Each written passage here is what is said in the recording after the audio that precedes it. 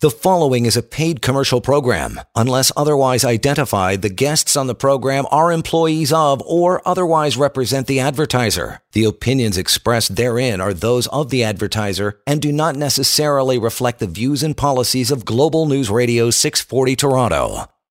There are lots of lousy businesses, and there's lots of wonderful businesses. It's the art and science of money. My job has been to try and figure out which is which. It's Hi-Fi Radio from the Global News Radio studios in Toronto with Hi-Fi portfolio managers. Here's Wolfgang Klein and Jack Hartle. Good evening, my friends. Best day of the week, and it's the evening, Saturday night indeed, 7 o'clock. Each and every week, I have the privilege of spending an hour with you to talk money. Hey, it's a good topic. It's relevant. It's important. It's the middle of the summer. And, again, each and every week I speak about optimism, the reopening theme, getting back to normal. And, it certainly is moving in the right direction. Market, of course, is about to embark, I believe, on a little summer tantrum, so to speak, some summer storms. The bears, I guess, come out. Market's had a great move, in speaking with our strategist, Martin Roberge, this week. He said basically there's a lot of good news baked into the cake. Lots of leverage in the system, lots of excessive enthusiasm. Don't be surprised for, 5, 10, maybe 15% correction. They happen every year, my good friends, 5%. Every year, 10, every other year, 20, every 3 to 5 years, and 50, Paul, every 10 years. You buy them. Those are always buyable points. History's proven that as we flirt about 1 or 2% away from all-time highs. But really, what's really has my attention right now, and Jack and I have been speaking about this, is another asset class that's very dear to all of us, and that's real estate. There's a tale of two markets, I believe, in the real estate market, where the entry-level items are being bid to the stratosphere. A good friend of mine, Mr. Michael Hainsworth, a longtime financial commentator, a futurist, and host of an upcoming web series, Where's My Jetpack, is gracious enough to spend some time with us this Saturday night. Michael, my friend, good evening to you. Welcome to the weekend, and thank you for spending time with us. Well, thank you, and what a weekend it is. Indeed. We got Jack, of course, on the line here. Jack, happy Saturday. Hope you're well. Doing very well. Always a pleasure to be here, Wolf. Indeed. Let's give the audience their money's worth this evening, my good friends. Again, Michael, we're in the middle of the summer. Market's flirting with an all-time high. I just bought myself some 2x4s. You and I are both going through a renovation. And Michael, honestly, a 2x4 is the cheapest form of wood. It's spruce. There is no shortage of spruce are like weeds. They grow everywhere and they grow quick. We have 100 bird in the family does, loaded with spruce. I can't cut them down quick enough. They just keep popping out of the ground. Yet once you chop them up and deliver them to my driveway, a small, shall I say, half-pack, half-skid, cost me almost $2,000. I think I ended up with about 80 2x4s, delivery, tax, just about $2,000. I couldn't believe it. And we're seeing the same in real estate. Anything priced in and around $1 million is just flying off the shelves. And I mean junk, stuff that is almost inhabitable for about $1 million. But the high-end real estate, Michael, and I'm speaking of the really high-end stuff that you see maybe in the Bridle Path or, in Forest Hill, the stuff that's priced, $5 million plus. Honestly, if you're fortunate enough that you can participate in that market, which 1% of Canadians can, you almost have the pick of the litter. Jack, you mentioned that about the REITs. All right, so we'll take residential real estate and move over to the real estate market that Jack and I participate in, called the REITs. And Jack, I want you to share with the market what you're seeing in the REIT space, those great big shopping malls, apartment buildings, office companies, and the likes. Share with the crowd what you're seeing. And Michael, I want to parlay over to you as a new homeowner what you have found. Absolutely, Wolf. We run a relative strength analysis, and we look at, obviously, a cross-section of, in this case, it was REITs. And what I came across was the fact that, the lower quality, the second-tier REITs, the stuff that, is outside of the major urban centers, that is the stuff that is really appreciated a lot this year. And some of that goes to the base effect, Wolf, the fact that they were down so far. a significant move in terms of dollars adds a lot of percentage in terms of return. So that's part of what we're seeing, but it is the base effect, along with the fact that, there's lots of liquidity out there. So people start to move down the quality ladder, I think. Michael, your experience with your recent home purchase as a newly found bachelor, please share with the crowd what you have noticed in the real estate market. Oh, my goodness. This time a year ago or so, when that whole process of extricating myself from the matrimonial home began, everybody said to me, Michael, why are you buying another house? Why don't you just rent for a year, let the dust settle on the divorce, let that all go by? And it just seems ridiculous to get into the housing market during a pandemic. And of course, a year later, those same people, almost every professional in my life is saying, wow, it's a damn good thing you got into the housing market when you did. There's no way you would have been able to get the house you got for the price you did. And I thought I was paying through the nose. One of the big reasons why I was willing to pay through the nose was because in the back, there's this giant dilapidated garage that I can tear down and turn into a massive Studio 3B for this upcoming web series that you're hinting at I'm launching. And so I thought, I'm going to do what Wolfgang's doing. I'm going to add another story to the house kind of thing by tearing down that garage, build out that studio. It's going to be great. And I turned to my architect, and my architect said, are you crazy? Not with prices at $2,000 per 1,000 board feet. Are you kidding me? The suggestion was something that maybe I thought that you might have considered instead when you were doing your renovation there with that additional bedroom. And that was that maybe you should go with either poured concrete or his suggestion, why don't you just build a shipping container laneway house in the back and call it a day? It'll be cheaper. So that's kind of the world that we're living in right now. You bring up the point, though, about, the value of houses for $1 million or so. We were looking at some of the figures earlier in the week regarding specifically how things are going in the resale market in the month of June. And we saw that, prices haven't been doing so well.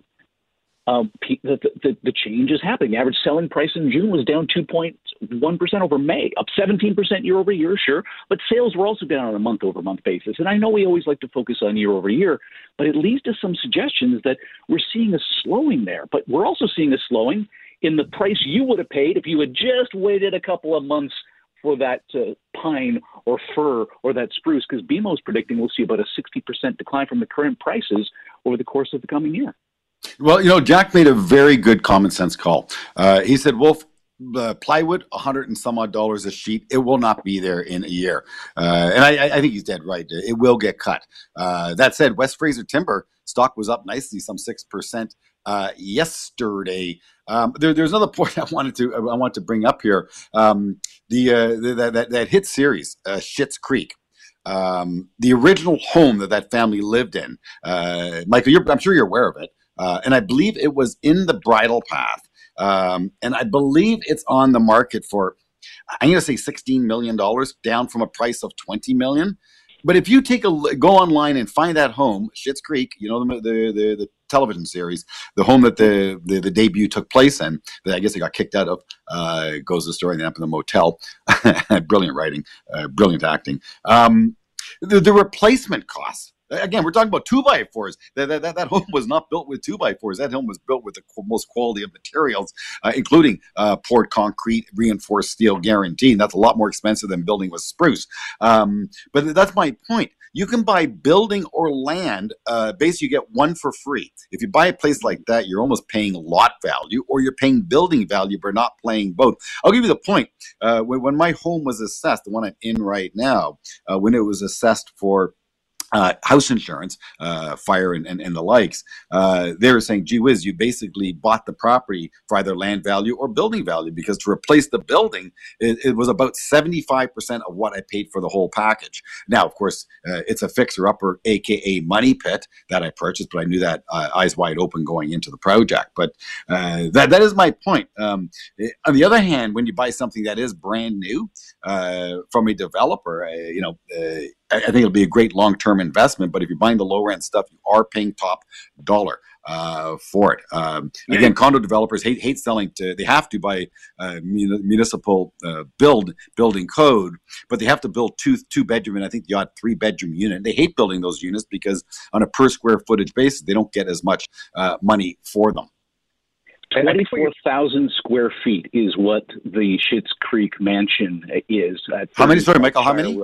24,000. That's my point. Built it in 2012, and it was originally listed for $21.7 million in November of 2018. 2019, they brought it down to 19.8. Relisted in 2020 at 16.8, and today you can get it for a 31% reduction from the original listing, a mere $14.9 million. Wolfgang, why did you not buy this place? No, but that is Michael, when you see stuff in Toronto going for almost $2 million, there's many of them. That's a piece of junk. That Schitt's Creek is looking. Well, why don't we just band together, get 6 residents from the street, and buy that Schitt's Creek mansion? It's 21,000 square feet. How big is? I want to find out how big that lot is. And I wouldn't mind driving by it one day just for fun. Be a tourist on that street and take a look at the home if you can even see it. I'm sure it's got an amazing setback. But again, the price of labor, the price of material, all going through the roof. And I'm going to say something else about homes, what I have learned, Michael. And you made some amazing comments. And Chris Pack, a good friend of yours, had a few stories about a home he has purchased in the past with architectural challenges, shall I say. But if you buy a home that's in perfect condition to your eye, and even if a home inspector comes through and gives it his stamp of approval, you don't know what you're buying. It's remarkable how something can look good to the naked eye, but once you start to tear out some drywall, you realize, oh my, that whole structure has no support beneath it, which is exactly what I found in the home that I purchased. And a building inspector would never have picked up on it. Plus, once I ripped it open, I realized that the venting in the attic was done poorly, and mold has built up. Again, we had a mold inspection on this home. They couldn't get behind the drywall to detect mold, never found it. So again, home inspections are fine, but again, they're not a fait accompli when it comes to looking at the entire package that you are purchasing. The show's Hi-Fi Radio. Michael Hainsworth, a longtime financial commentator. He's a futurist and, of course, now working on a new web series called Where's My Jetpack? Delighted to be speaking with him. Of course, Jack Hartle, my partner, right-hand man, very smart to boot, graciously spending some time with us each and every Saturday on Global News Radio is 640 in Toronto. More show coming up right after this. Money. Let's take a break. But after, Wolf and Jack will continue their in-depth discussion about money. You're listening to Hi-Fi Radio from Global News Radio, 640 Toronto. You are listening to a paid commercial program. Unless otherwise identified, the guests on the program are employees of or otherwise represent the advertiser. The opinions expressed therein are those of the advertiser and do not necessarily reflect the views and policies of Global News Radio 640 Toronto. Come on, let's talk about sex, baby. Let's talk about you and me. Let's talk about all the good things and the bad things that may be. Let's talk about sex. Indeed. Well, let's talk about tech. That concept, by the way, just talking tech about sexting. I still don't even get it. And I don't want to go down that road per se, but when that song was written, if you would have mentioned sexting, well, could you imagine? No idea. No clue. No. That was in the time of the pagers. Did you have a pager, Mr. Michael Hainsworth? I had a pager. I was one of those guys in radio in the early days as a reporter who would get his ass hauled out of bed at 3 a.m. to cover a fire downtown type of thing. And, the sound of the pager going off in the middle of the night was just the worst thing ever. But your point about texting, there was a time, like the kids today, they won't believe you, but there was a time where if you wanted to write the word hello on your phone, you had to hit the number 4 twice. You had to hit the number 3 twice. You had to hit the number 5 3 times and do it again. And then for that was 6 3 times. Come on. We've advanced so much since then. Well, when you played the Let's Talk About Sex, I thought you wanted to talk about my post-divorce life, and I was getting a little nervous there, my friend. But we'll save that show for Jeff Woods' raid. We'll let Jeff Woods take care of that one with you, pal. It's funny because Jeff is doing something very similar to, has done something similar to what you've dreamed of doing or are dreaming of doing. I hope you execute it. Is he built himself a little studio up in Collingwood. and he's bringing all kinds of local musicians through and recording them and the likes, and doing some great content creation. Very, very impressive. So I do wish you well with your container build in the back of your property. If we have time, we can talk a little about that. But you are very tech-centric, of course, being a futurist. It's all about technology. And it's interesting because, Jack, you have frequently in the office spoke about the shared economy and about how it does make more sense for one person on the street perhaps to buy the lawnmower, cut everyone's grass, rotate, and away you go. And if we all could get along, that would actually, in a perfect world, make sense. I'll tell you, in the hood I'm in right now, no one owns a lawnmower, but it's not. Maybe it is a shared economy. They share a gardener, and the gardeners show up with their pickup trucks and flatbeds and unload their equipment, block my driveway, and out come 17 leaf blowers, and they blast the property in about 3 minutes, and next house. That's, I guess, the shared economy. Not like, I like gardening. I like getting my hands dirty and doing a little bit of work sometimes, you know? You just sounded like an ad for Grey Poupon, my friend. yeah. So, Mike, let's talk tech a little bit. The shared economy, you just look at Google, the dominance it has, and it allows for all this stuff to happen. In your futuristic viewpoint, what do you see 5 and 10 years down the road? Well, the greatest predictions for the next, 5 to 10 years down the road is that there's going to come a time when we don't really actually own anything. Google is one of those major players. Amazon Web Services, another one. Cisco Systems, too. Everything as a service is the term. We knew about software as a service, SaaS, where instead of buying software, you rent it. Adobe has been an excellent player in that space. Everybody knows about Photoshop. You used to have to pay $900 to $1,000 to buy a version of Photoshop, and then you'd have to buy it again every few years. Instead, they moved to, why don't we just charge you a couple of bucks a month for Adobe Photoshop? That model has been applied to so many things. We're going to see it in transportation, as we already kind of have with Uber. We're going to see it in accommodation. We're going to see it as food as a service, not just skip the dishes, but pre-planned meals like HelloFresh, really gaining a lot of ground. In 2019, everything as a service was a $117 billion industry. And the expectations are that we'll see a compound annual growth rate over the next 5 years of 25%. So something that, World Economic Forum says by 2030, we're going to own nothing. We're going to rent everything. That has some remarkable implications, not only for us as individuals, but for us as investors as well. The recurring revenue model is something that every tech company aims for. Adobe found religion on that a decade ago and went, wait a minute, we can make a lot more money in the long run, cut down on piracy, and to be able to go back to Wall Street and say, look at this recurring revenue that's coming in every single month, as opposed to worrying about whether or not the next big release of Photoshop is going to be enough to get somebody to open their wallet. This is going to be our future. And the downside of that future is, they can just take back whatever it is you're using, and that's going to extend your smartphone. We're paying $1,000 for these glass rectangles, and there's going to come a time where we're just going to pay a little monthly fee, kind of like we already are with subsidies. That's very fascinating. And again, Jack, you and I both adore recurring revenue models. But Jack, something else that you pay a lot of attention to. So again, I want you to share with the audience the risk and the opportunity when companies do a revenue shift. Yeah, and when we saw it, you saw it with Adobe, and obviously you saw it with Autodesk. I guess that's the most two prevalent examples that I can think of off the top of my head. But like Michael said, these companies used to go out and sell software packages to their customers, and when they make that shift to the cloud to generate that recurring revenue, there's often I'm going to call it a 18-month to 2-year revenue dip as they transition to the cloud and start getting that recurring monthly revenue. But like Michael said, the shared economy is real, obviously, 25% growth annualized, for the foreseeable future. You look at these companies, Wolf, and we like the old rental companies. We like, in the past, we've owned United Rentals, we've owned Cintas. Like all these companies are doing right now up in the cloud is the fact that they're taking the rental market and applying technology to it.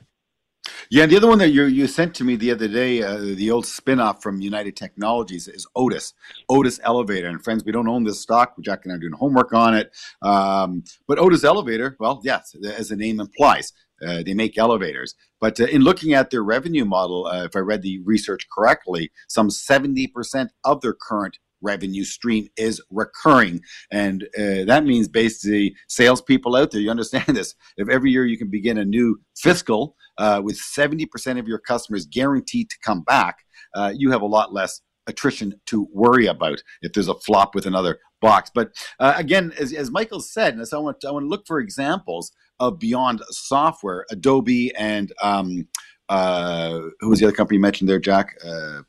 It was Autodesk. Autodesk. They're both software companies. But again, now we look at Michael. You mentioned Airbnb. You mentioned so we got hotels as a service. We have rideshare. Give me some a little more far-fetched things we won't own, and I don't want to talk about spouses. Well, the earlier example, and it's sort of the thin edge of the wedge that got us into this mindset in the first place, was Apple. You remember back in the olden days, you used to go down to a record store. That, for the kids who are listening, was a place where you bought music. You brought it home. You opened it up. You read the liner notes. As you listened to the music. You flipped the record to side B, continued pouring through all of that. Eventually, we decided that we would rather have all of this on a little rectangle device that could pump it out whenever we wanted to. And we would buy music. We got burned in the 90s with compact discs where we would spend $25 to $35 for a digital disc where we only turned out we liked one or two tracks. We felt burned. We started stealing music. Apple's solution was give it to you in the form of a 99-cent download. We bought music for 99 cents, and eventually they said, I got a better idea. Why don't, instead of you buying the music, you just subscribe to this service? Instead of spending, buying 15 songs a month, why not spend $15 and get unlimited songs? And that really changed our minds and our perspectives on how we own things and what we don't own. And so we're going to see that in areas of our life that we didn't expect. It's going to play out in areas like what we watch, how we watch. The subscription services are already well on the way to that. I wanted to show my daughter a TV series that I absolutely adored from the olden days, and they wanted to charge me $3.50 per episode. Forget that. I'll spend $15 and just get a full subscription service that includes it. These are the types of things that we're seeing. But healthcare as a service is another bizarre one for the Tommy Douglas fans of the world who would see the Saskatchewan man rolling over in his grave with the creation of Medicare. The idea that instead of just going to the doctor, waiting in a clinic for your turn, you can pick up the phone and within 2 minutes have a doctor on the other end diagnosing whatever your situation is. There's a company in Canada called Maple that is doing exactly that. And then we get right down back to the transportation idea. My car sits out front of my house 98% of the time. Why not just, once Elon Musk and others figure out the self-driving car concept, hit a button on my phone, have that vehicle when I need it, where I need it, and for how long I need it? We're starting to boil that frog already with those existing subscription services like AutoShare and others. And soon, the idea, like my daughter is 15. She's so excited about learning how to drive a car. I figure within 10 years, she's not going to need to learn how to drive a car. She's just going to hit a button on her phone on a temple on the side of her forehead and be able to have that device or unit, whatever it is, roll up to the front of the house. Your automotive is a monster industry, Jack. You know better than anyone, being a bit of a tool and die hobbyist. Your brother, of course, working up at Magna, but that was once the engine behind the province of Ontario. The Golden Horseshoe, of course, the Rust Belt. Oh yeah, automotive was monstrous. And I don't like spending money on cars. And I again, friends at home, I'll share with you. The car I have right now is about to turn 17 years old, and yes, it sits in my driveway 99% of the time. And guess what? I just saved myself. Guys, I just saved myself $300 a year. The Cashflow Cookbook would love this. I saved $300 a year because I dropped my comprehensive coverage. So if I hit a tree or hit a wall, I have to self-insure. But guess what? The book value of my car is zero. If a dealership took my car, it'd be for $50. But the car runs perfectly well. It's a Volkswagen. So I continue to be a reverse snob and enjoy my car. But I can certainly see that industry be ripe for some disruption. And again, my teenage boys are not overly interested in getting their driver's license. But here's another app, Michael, I heard about. something that people could share. And I certainly wouldn't mind being on the other side of this trade. The house I bought has a swimming pool. I don't like swimming pools. All work, all cash, not a lot of love. My family likes it. God bless them. Enjoy the pool, please. All I do is pay for the water and the heating and the maintenance, but that's, I guess, my role in life. But apparently now there's a pool app where you can rent out your pool for an hour or two. So people who don't have a pool, who want to go for a dip, find a local pool, private pool, and rent it for a couple hours. What crossed my mind, of course, is nothing but pure liability. And if you were to call your insurance company, I don't know how happy they would be at that. And I'm going to, again, share something else with you, Michael. When I moved homes from the home I had to the home I'm in, I really moved up snack bracket. And the big bank that insured me, I'm not going to mention the name, although I really would like to. The big bank that insured me said, nope, we don't do those types of homes. You're declined. We don't want you as a customer. And I said, well, I'm doing a renovation. No, that's it. You're out. They fired me as a client. Very risky. Again, if you have an asset, you have to insure that asset. And if you're going to do any changes to that asset, you better let your insurance company know, because first of all, you want to make sure you are always properly covered. And B, if you're going to make a change, let them know in advance, because they may not give you a pleasant response. You may have to shop the market. Outraged as I was, I became a number, and only a number. They didn't look at the person behind the annual pay or bill. And as such, I was discarded as a bad credit risk. You believe that? Well, hey, it's a show about money, my good friends. We share it all with you here. Michael Hainsworth, I can't thank you enough for spending time with us this Saturday night. I want to wish you success with your new show. When are you launching Where's My Jetpack?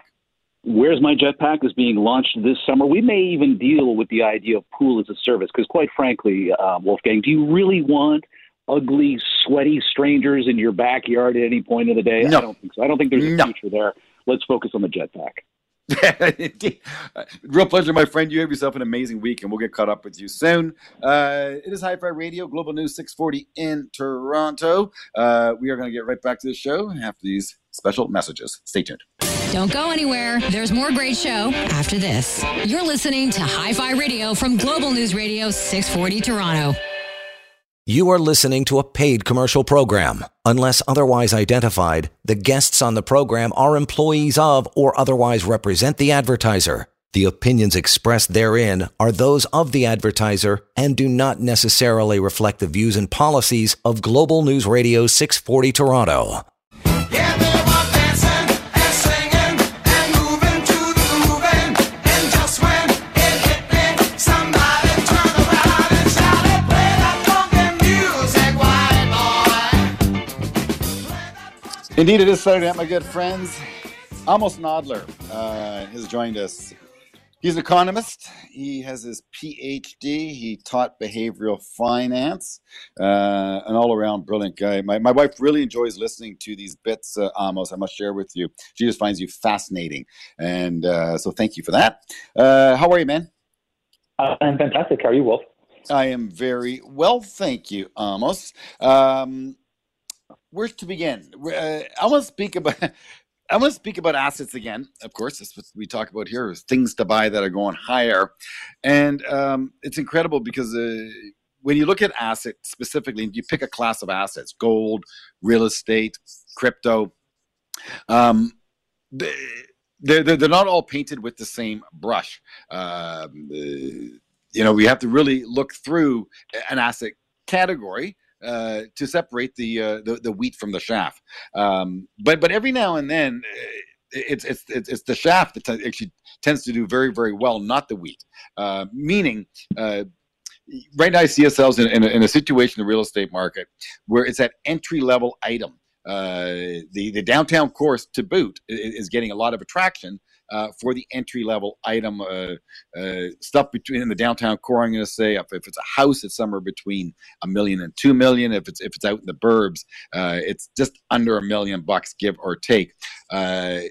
Garbage upon garbage is selling enormous prices. And I spoke to a good friend of mine who is from Buffalo, lives in Toronto now for the last 40 years, but still has family in Buffalo. And it continues to scratch his head at the differential between a house in suburb Buffalo versus here in Toronto. Again, two completely different cities, similar climate.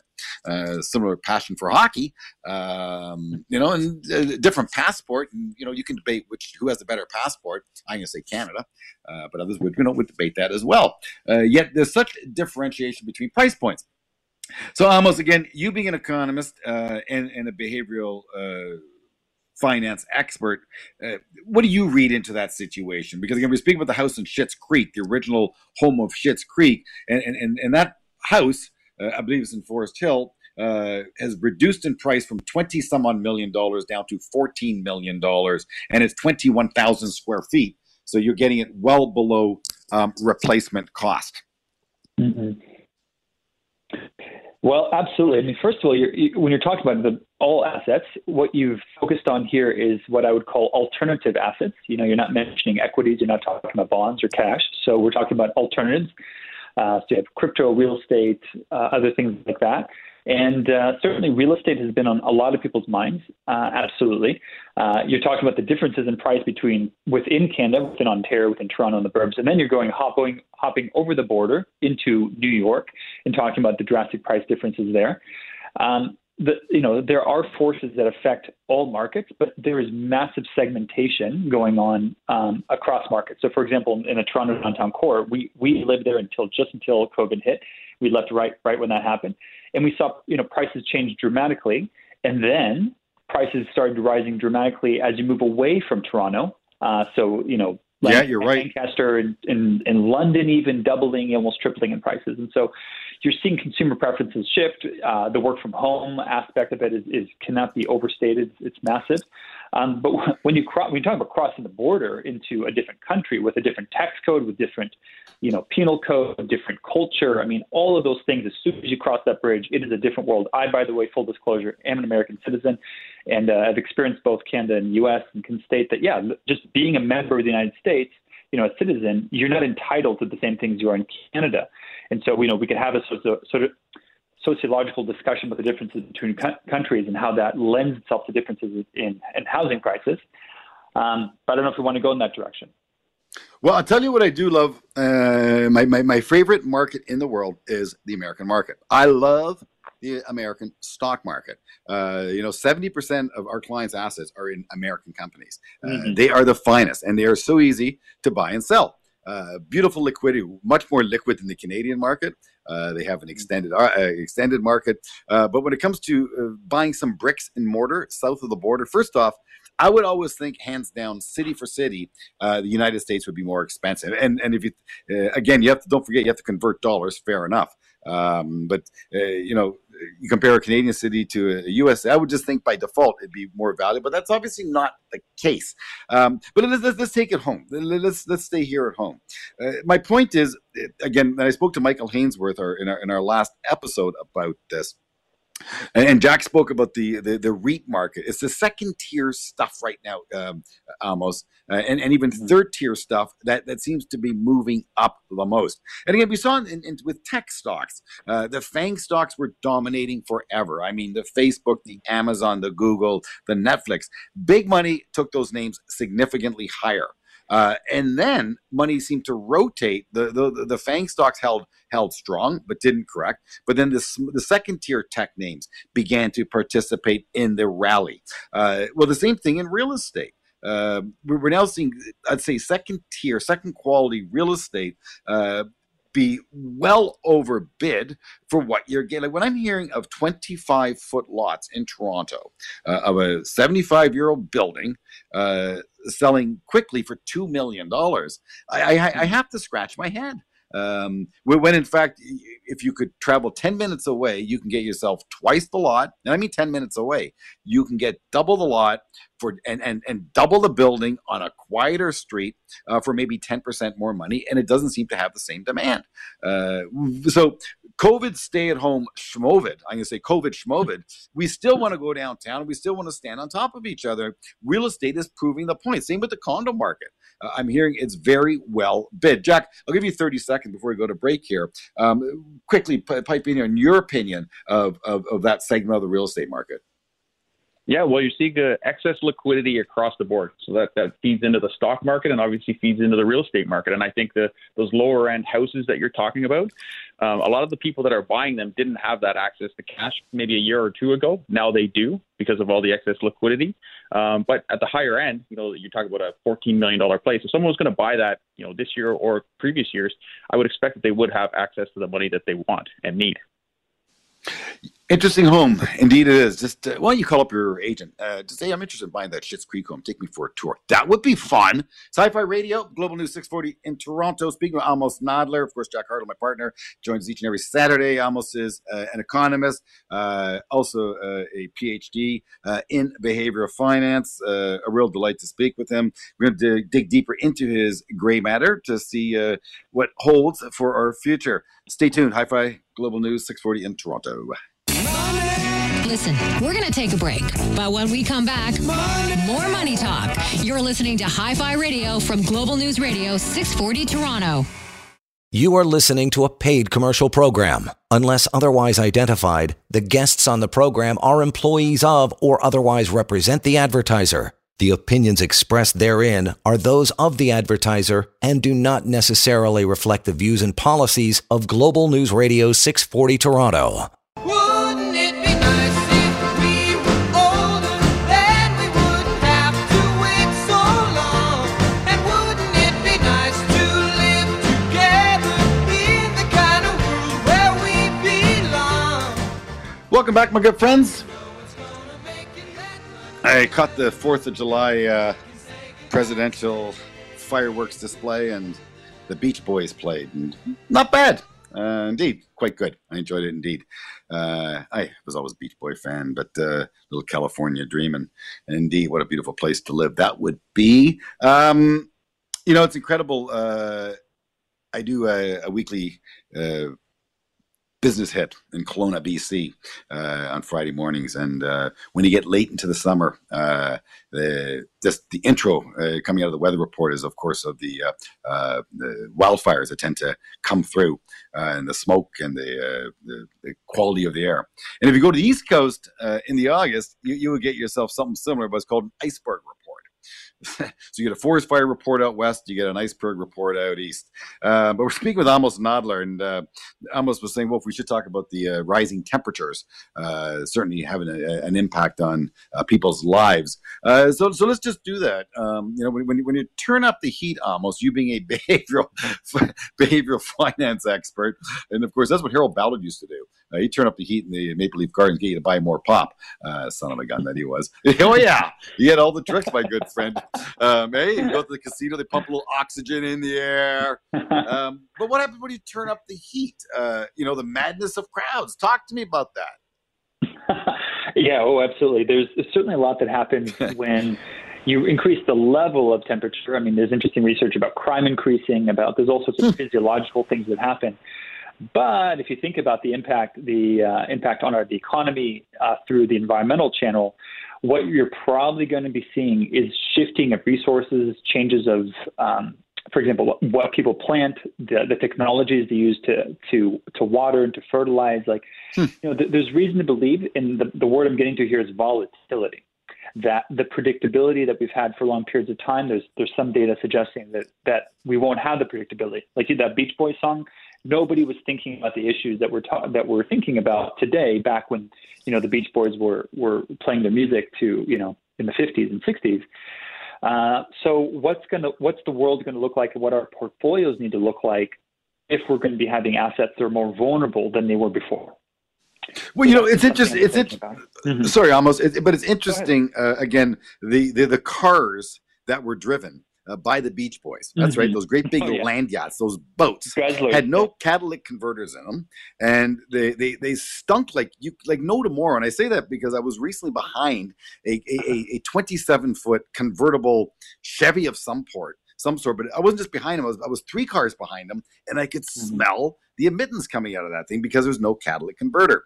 Look, our friends on the West Coast are environmentally aware, and what frustrates me every now and then is this notion of it being an environmentalist and the notion, hey, our planet's warming. We're now aware of that. Excuse me, I honestly believe all of us knew that we were having an environmental impact by burning carbon some 50 years ago. We knew that. So to think that, gee, we're just waking up to it now, I think is nonsense. It's just such slow progression to turn the big ship. It's a monstrous consumption ship, and to steer it in a slightly different direction does not come quickly. But our friends on the West Coast, I find them to be highly progressive. Our friends in Europe, highly progressive. What we don't want is to be forced into the trade, meaning when they turn up the heat too much, that we start to cinder. Oh, gee, we better do something about this now. A bit too late. And again, those iceberg reports in the East Coast are coming more frequently. The ice cap is melting. So again, almost speak to that. We as a people, are you optimistic?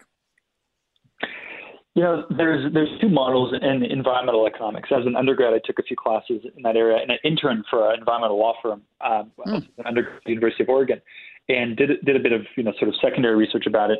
And there's kind of two models. One is an extreme model that let's call the overshoot and collapse, saying we're basically screwed.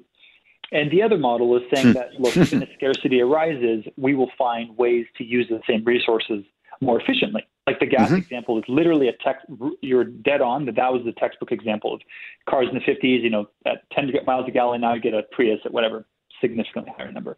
So it's true that you can extract more from the same gallon of gas. You can extract more almonds or apples from the same acre of orchard, whatever it is. Those things are both true, but they don't ultimately tell us where things are going to happen, because the system that we're operating in is more complicated than we can really model. So the thing that I do think is going to happen is there will be less predictability, which is the same thing as higher volatility. So the use, for example, of derivatives and futures and things like that to stabilize the price system may provide the financial engineering behind that may provide some stability. There's that. In terms of the flip side of that is thinking that stability in financial markets is the same as ecological stability, which is not true at all. Like markets can correct in a day if they need to, but ecological systems do not correct in a day. And there's a lot of unknowns. The way we use resources, when something gets very expensive, this is straight out of environmental economics. When something gets too expensive, what do? We substitute to some other alternative. And so, we'll be seeing as things become more scarce and more expensive, there'll be more substitutions going on. And I think there's going to be more unpredictability about where things are going from our industrial sector in that regard. And environmentally, I don't know. I try to be optimistic where I can, but I know that we're dealing with a nonlinear system that's never been tampered with to this degree before. Amos Nodler, I can't thank you enough for spending some time with us. We got creative today, did a little jazz radio, I shall say. Jazz, of course, is all freehand. And it's fun that way. We're trying to keep it pure and real, shall I say. What's on your mind? Each and every week things change, and it's fun to challenge what we've learned and, what we expect to take place. But we're in the summer months, my good friends. Prepare for a little volatility. The volatility tends to be a little greater this time of year. So just, keep seated, seatbelt on, stay the course. You're going to get to your destiny if you stay the course and you own quality assets. And, you have a guiding hand. That's what Jack and I are here for. WolfgangKlein.com. Any questions for Jack or I? If you have any ideas for guests, please share them with us as well. We're always looking for interesting people to talk to, just like Amos Nodler.